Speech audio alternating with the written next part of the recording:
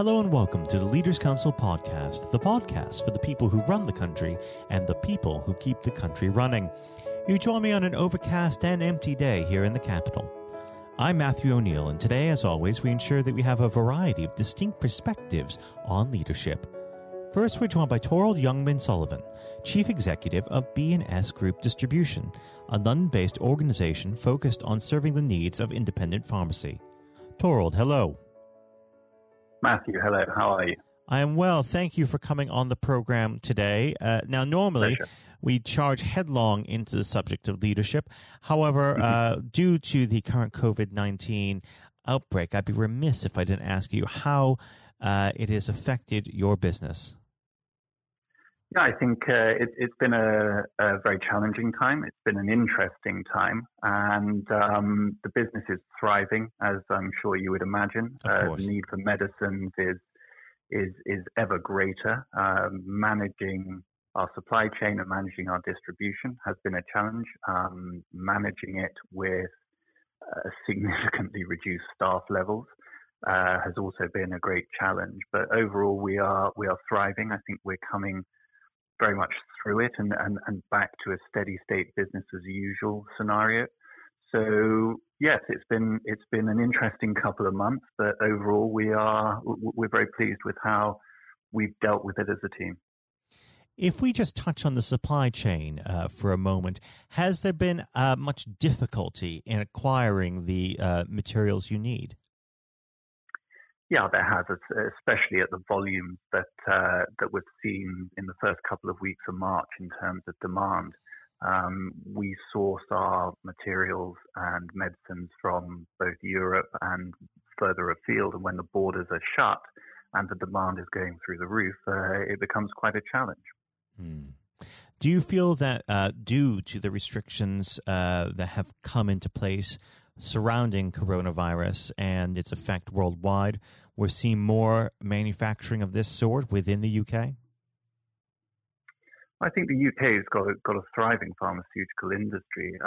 As ever, I think things will come down to economics. I also think that we would be foolish as a society to not question how we've done things historically and look at different ways of doing things going forward in all facets of how we conduct business and our personal lives. So I don't have a crystal ball yet. I think that it will be interesting to see how it plays out in the coming years.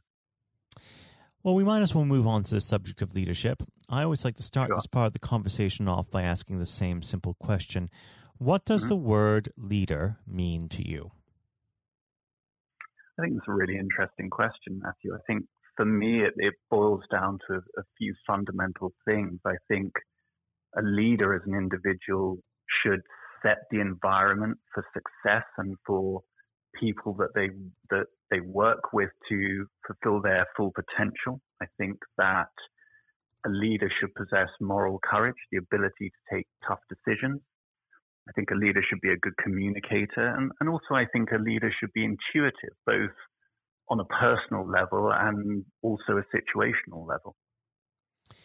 Now, in which ways do you exhibit your leadership characteristics? What is your method? So I guess another way to answer the question might be what my leadership style is. And I think I'm very collaborative. I firmly believe that two heads are better than one. I'm pretty relaxed. I'm pretty approachable. I like to hope and think that I instill confidence in others and trust in others. And I'm also decisive in gaining counsel, being collaborative with people, bringing them on the journey for us together, but then taking decisions and giving very clear direction on where we all agree we need to go to.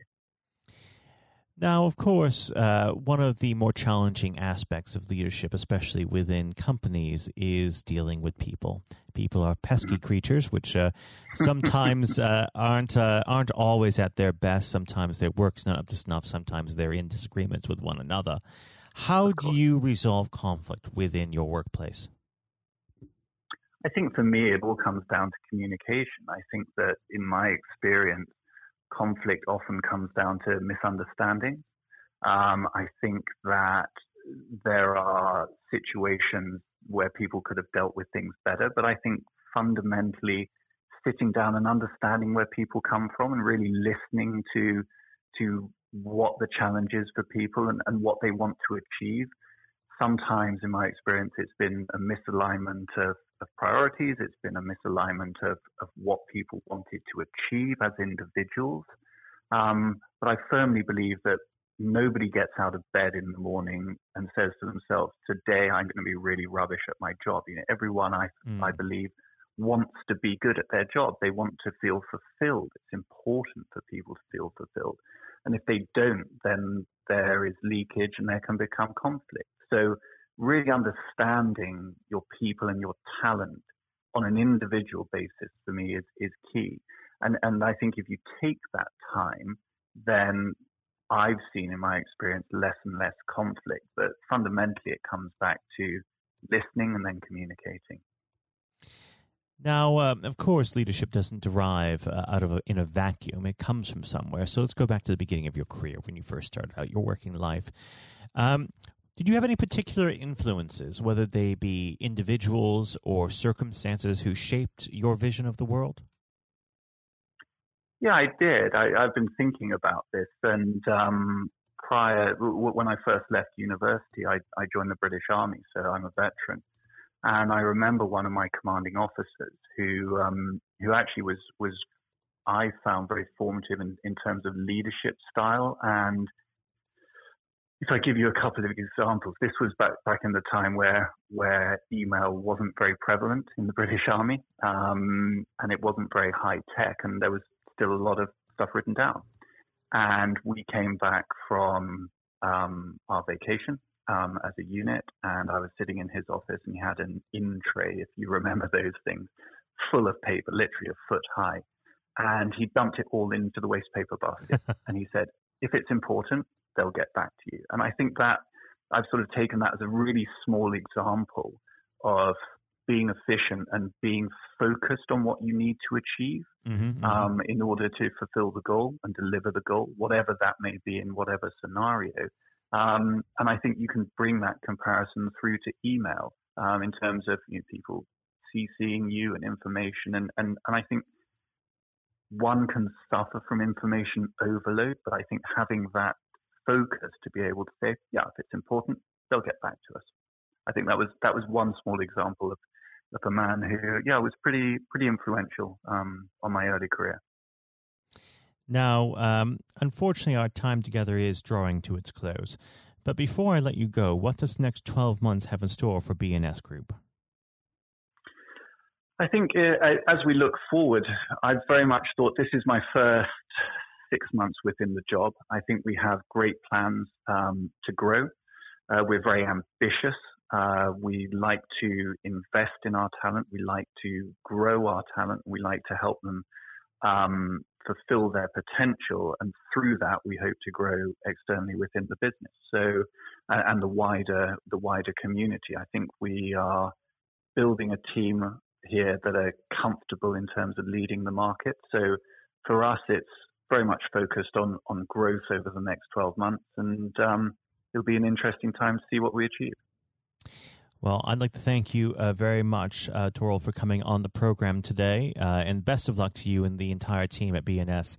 And you have to come back on the show when things get back to some semblance of normalcy. Thank you. I'd be delighted. It's a pleasure. Thank you very much, man.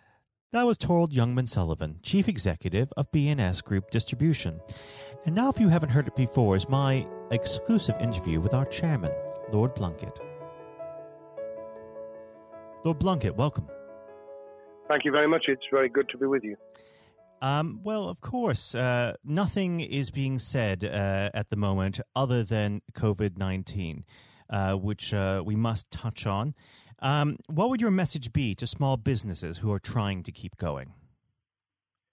Well, I think the last ones standing will be the ones that thrive when we get back to some sort of normality. So it's have confidence and courage.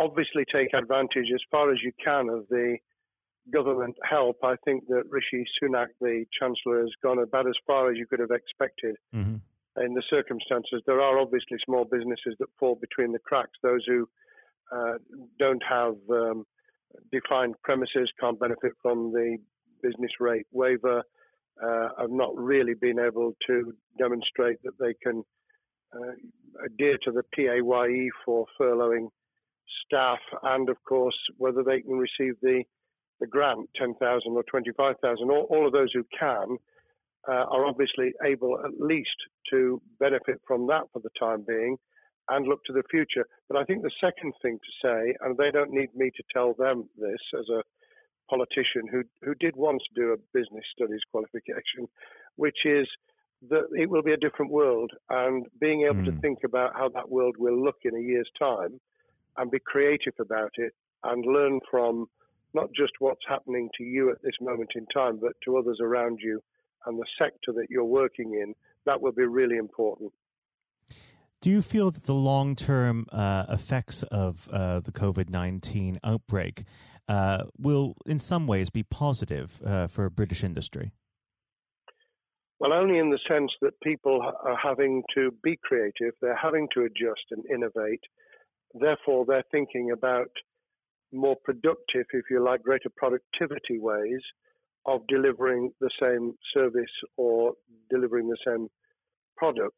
And in that sense, I think we'll have temporarily at least very much higher unemployment than we've become used to, but we'll probably have a burst of productivity, which will help with the recovery.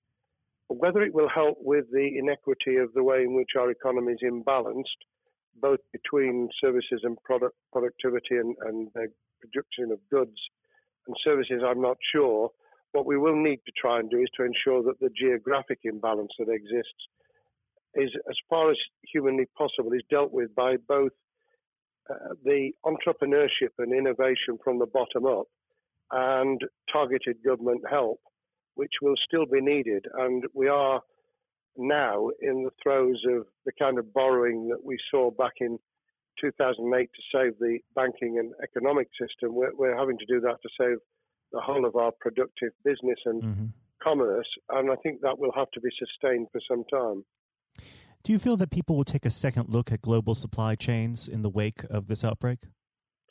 I think there's going to be much more creative ways of using local supply and linking up inside sectors much more effectively. And I hope that the Leaders' Council will be able to play a part in that, in the sense that people who have something in common, a synergy in terms of what they're delivering, whether it's a service or whether it's manufacturing or whatever, will be able to see that there's a good outcome from knowing the sector better, linking with people, not just geographically, locally, but those in this country who may not have been on the radar in terms of what they produced for the supply chain.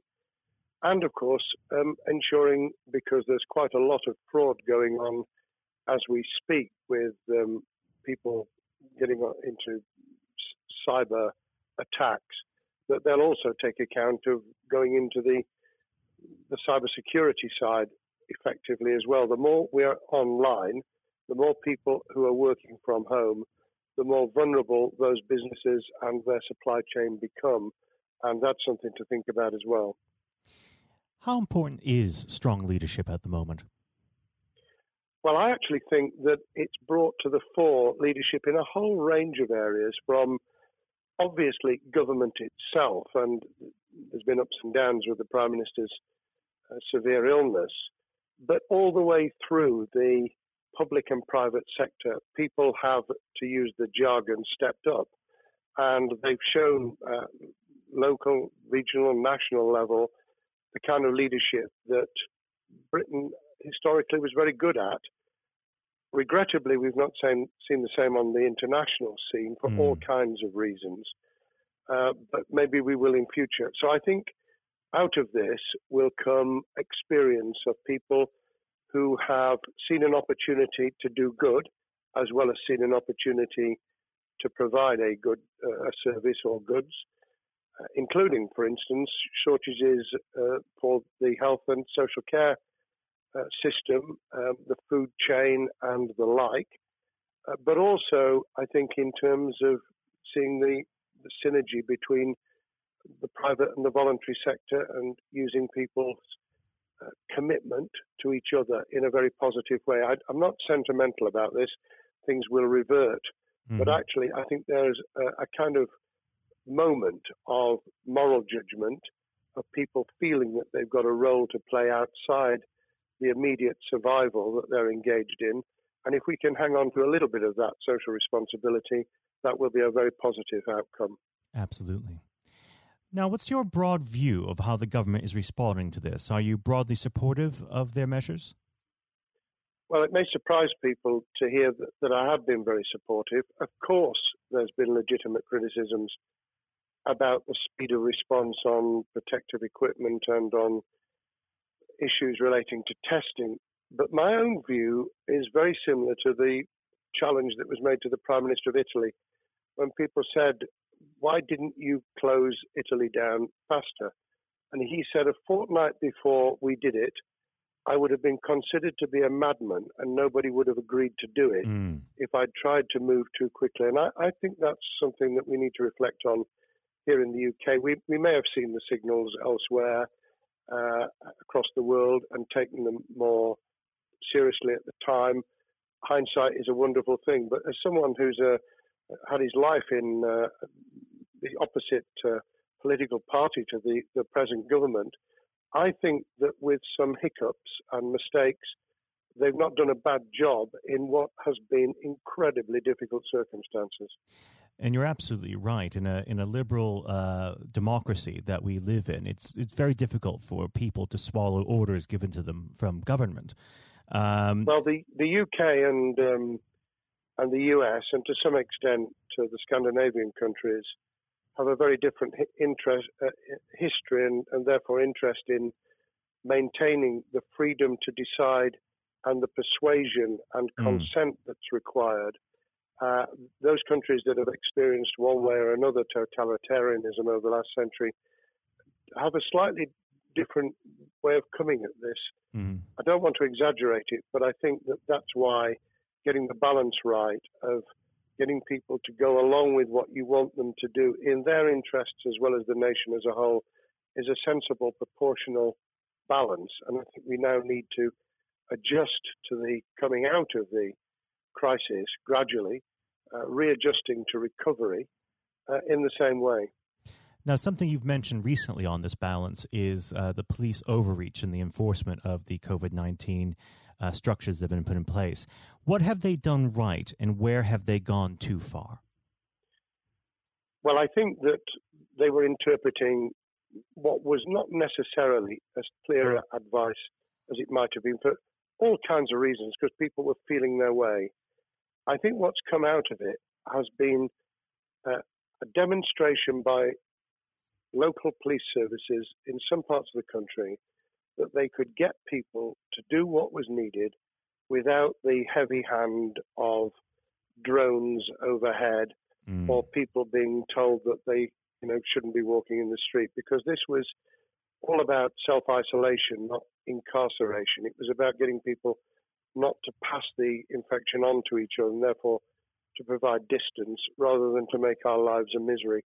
Those police services that adopted that policing by consent and chivying people along did really well. Those who went over the top, I think, soon got a very substantial pushback. And one of the strengths of our democracy is that you could have that debate. People could say, I'm terribly sorry, we think the police force in our area has gone over the top. And that in itself is a constraint and a readjustment. That's another strength of living in a country where you can have opinions and express them without actually being thought to be a fool. Now, of course, the government has faced criticism that they were slow to react, and Boris Johnson wasn't present at the early COVID-19 COBRA meetings. Now, Number 10 has claimed that this is normal practice. The health secretary often chairs COBRA meetings related to health. Does this tally with your experience as a Secretary of State, or would you have expected the PM to be more hands-on during the initial stages? I think different prime ministers do have a very different style. And Boris's style, which I think will now be considerably adjusted, was very swashbuckling. in some senses, delegating is a good thing, as every leader of every business or public service knows. Those who try to pull too much into themselves end up with a massive bottleneck, great failure of trust, and the inability of people to show what they're worth and to demonstrate their capability. So I'd be very wary of jumping in and saying he was wrong to delegate the essential COBRA meetings. What I was surprised about was that he didn't chair the first couple, because my experience with Tony Blair for the 8 years I was in cabinet was that Tony was a great delegator, but he would get a grip to begin with, watch what the difficulties were, and then give people direction and confidence to be able to get on with it.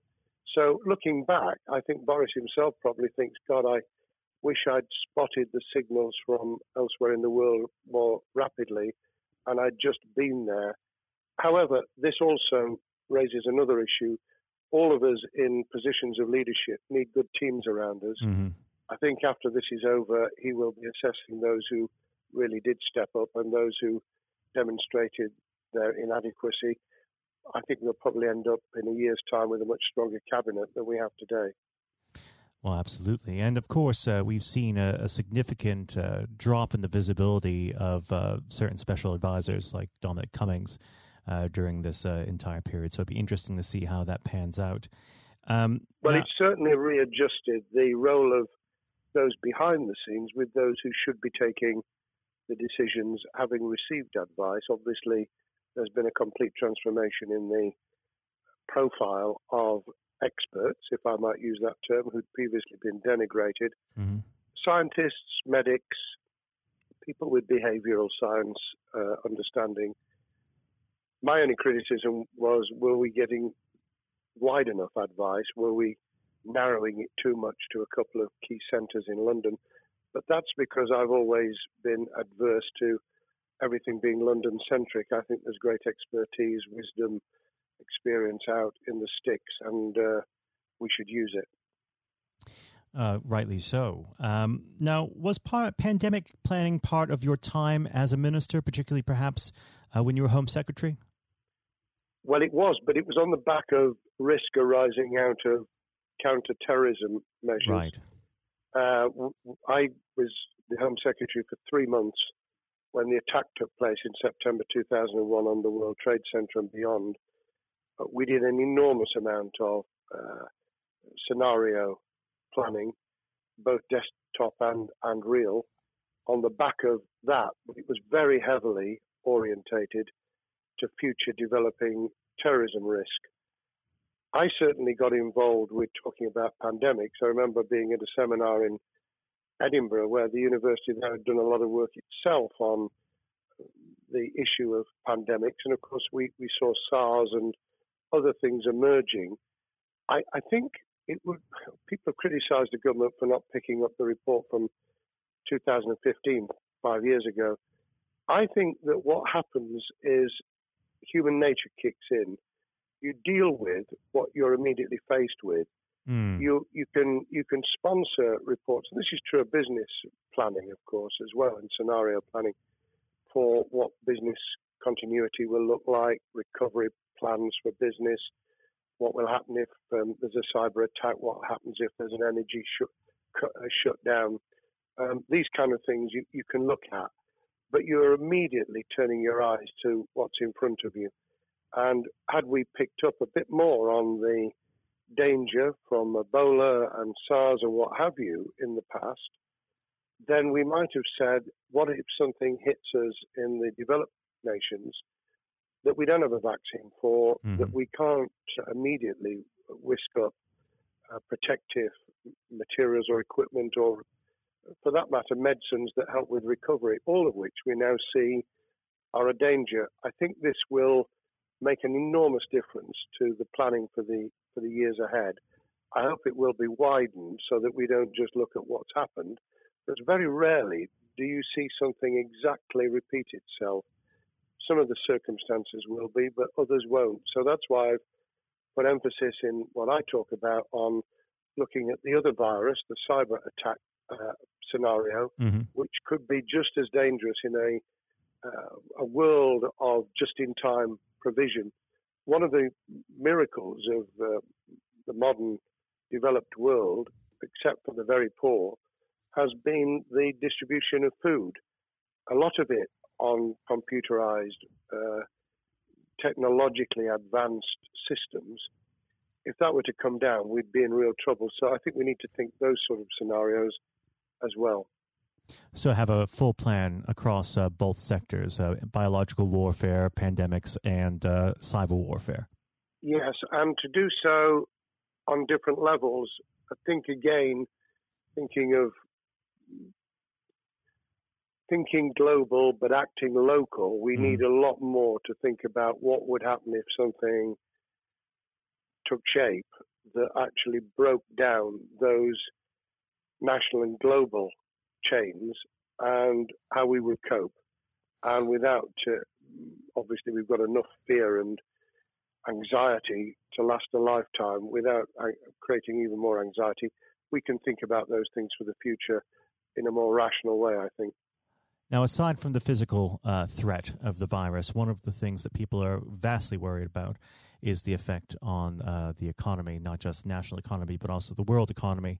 Now, it has been said by certain parties, and I'd like to garner your thoughts on this. Is there a danger of the effects of the lockdown being even worse than those of the virus? Were it be prolonged, I fear that balance would tip the other way. It is about proportionality. It is about balance. It's the wisdom of Solomon, really, to get the moment right when you start to move and then to move quickly. There's no doubt whatsoever that we are stocking up, not just on the economic and employment front, which will be devastating enough, but on the health and social well-being front, enormous challenges, and they will need careful handling because there's a lot of people whose lives, for a variety of reasons, are at risk in the future on a scale that we've been dealing with over the immediate handling of the pandemic, concentrating really hard on those affected by COVID-19, those sadly who have died or been seriously incapacitated. That will roll over into the economic, the social, the mental health and cultural well-being of the nation, and that will need all of us to pull together as well. Absolutely. Now, do you believe the government's doing enough for business? I think that the speed of reaction once the scale of the pandemic was clear was very good. I've praised Rishi Sunak for his action. Remember, a chancellor who only just come into office was planning to deliver the budget in the middle of March and has had at least three equivalent budgets since. I think he's handled it very well. Understandably worried now about what we're doing to our economy. The level of borrowing is sustainable because of low interest rates, but it reaches a point, of course, where it tips over so that you can't then do the kind of structural investment requirements that the government were laying out before and in the March budget. And those will have their consequences as well as a planned payback over many years. I think we've learned something over the last few months. We needed to take immediate action. We don't want another round of austerity equivalent from 2010 through to 2019. I don't think the nation, on the back of what's happened and the challenges we have, could take that. And therefore, we need a different plan, economic plan, over a much longer period, just as we did from the Second World War all the way through to 2002, when the final American loans were paid off.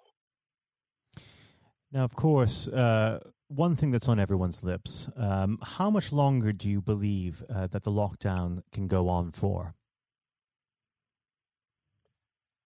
I believe that we need to be substantially back in action as an economy in June. This obviously is led in terms of places where people would meet in large numbers, having to adjust to the fact that it will be longer for them. And sadly, that will involve business closures. It's why the Chancellor extended the furlough scheme to the end of June. Mm-hmm. But unless we get things moving in June, I think we'll run into the summer where all kinds of services and industries will have a chain reaction effect. And what happens with one will then have a major impact on another. And then you get the skittle effect where things get knocked down that you hadn't perceived were going to be affected. So I very much, if I were in government, and I always think of things in that context, what would I do if I were in government? I would be on the side from the second week in May, on the side of the hawks in terms of saying we've got to start moving, and we've got to do so with the collaboration and cooperation of the public who have got the message, who did behave, who responded magnificently. Let's try and get back, perhaps, doing things differently for a time, but substantially getting back to business as usual. And unless we do that, then those areas that can't and wouldn't expect to be back in action immediately get pushed further into the middle of the year and the autumn, and then they become unsustainable. Now, of course, one of the other major developments we've had recently are the changes in the Labour Party. So if we could just speak on the Labour Party for a while. This might sound like an obvious question, but how does Sir Keir differ from Mr. Corbyn? Well, I'm biased because I believe the Labour Party has come out of 4.5 years of a black hole of a nightmare, where it neither represented a credible opposition nor an electable government, and the combination was to let those who supported the Labour Party and needed some of its policies let them down very badly. Sir Keir Starmer both is a highly intelligent, professional lawyer who, as Director of Public Prosecutions, led the service well, had to take difficult decisions at a time of austerity, understands the world beyond Labour members, but has been able to do business with those who originally supported Jeremy Corbyn and was able to command support from them. His creation of a balanced shadow ministerial team has been very encouraging. I supported Lisa Nandy, who he's made Shadow Foreign Secretary, because I thought she understood the north of England and the disaffected former Labour voters. But I believe that Sir Keir has taken on board those who have something really sensible to offer, and I believe he will be both a great leader of the opposition. More importantly, he will then present himself as a credible alternative Prime Minister. And all governments need an alternative government at their shoulder. It was true of us from 97, and it took the Conservatives some time to recover and to get to that position, but they did, and the Labour Party will, and that's crucial for our democracy. All of us need to understand and appreciate that a living, breathing, functioning democracy requires a credible, confident, and in many ways supportable opposition, as well as a government that we clearly want to do well, because none of us want, as we didn't with the COVID crisis, none of us want the government to fail.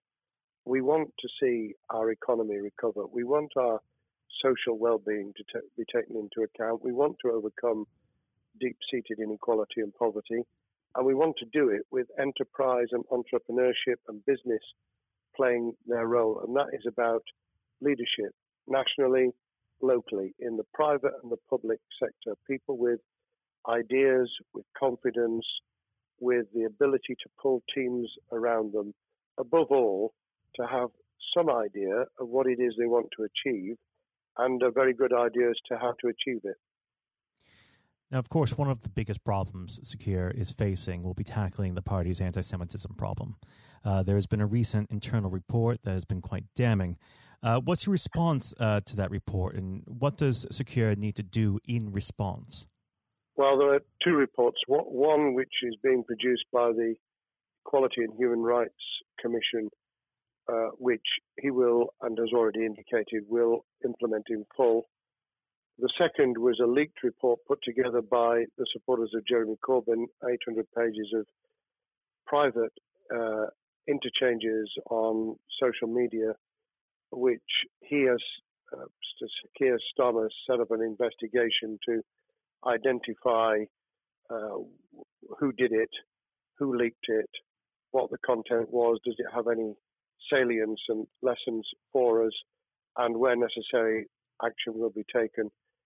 So I hope that as he moved very quickly to reassure the Jewish community, so he will be able to take the necessary steps to back up that reassurance with the kind of actions that says that this was a blight on a historic great political party that all of us were ashamed of. We've been able to put that behind us and to move on to facing the future with confidence. What's the one key thing that Secure needs to do to restore Labour as an election-winning party? I think Sir Keir Starmer's major challenge is to convince sceptical voters that Labour has not only reverted to a party that they can support because they can see it acting, developing, presenting as a credible alternative government, but also that the lessons have been learned from the fiasco from 2015 onwards. In other words, there have to be very clear signals of substantial change, not just the right words, not just reassurance that we're not going back to some of the crazier policies, but actually that we've understood why the electorate rejected those policies so substantially in December 2019. If people get that message, they'll understand that the Labour Party has changed, as it did in the 1980s and early 90s, to become the electable government with the greatest majority and historic majority, even greater than 1945, which I was privileged to be able to take advantage of in 1997 when I joined the cabinet. Now, I know what your answer is going to be to this question, but indulge me. Do you think Secure has what it takes to be PM? Yes, I do. I think he has the background, he has the experience, he has the professionalism, he has the forensic mindset, and he has the confidence to have put a team around him which will ensure that it will work. And those elements are true of all leaders. Ideas, the ability to build a team, to have confidence in that team, and to be able to demonstrate leadership in practice, sometimes at the most difficult times. And, you know, the Leaders' Council, those sharing their thoughts with the kind of thing that we're doing now with a podcast, but also joining us in linking up in that network of people who can support and help each other and learn from each other. That is what needs to be done in politics as it needs to be done in business. Thank you very much indeed, Matthew. Well, thank you for coming on the program. It's been an absolute pleasure, and I look forward to speaking with you again. Thank you very much, and good luck to all those listening in what has been a nightmare scenario. Good luck for the future. Have courage, have confidence, and yes, listen to those who know more about business than I ever will. Thank you, Lord Blunkett. Thank you. This has been the Leaders' Council podcast. Thank you for celebrating excellence in leadership with us. I have been your host, Matthew O'Neill. Until next time, goodbye. Thank you for listening to our podcast. The views expressed within the podcast do not reflect the views of the Leaders' Council of Great Britain and Northern Ireland, its parent company or subsidiaries, members of staff, other guests, or any other person therein associated.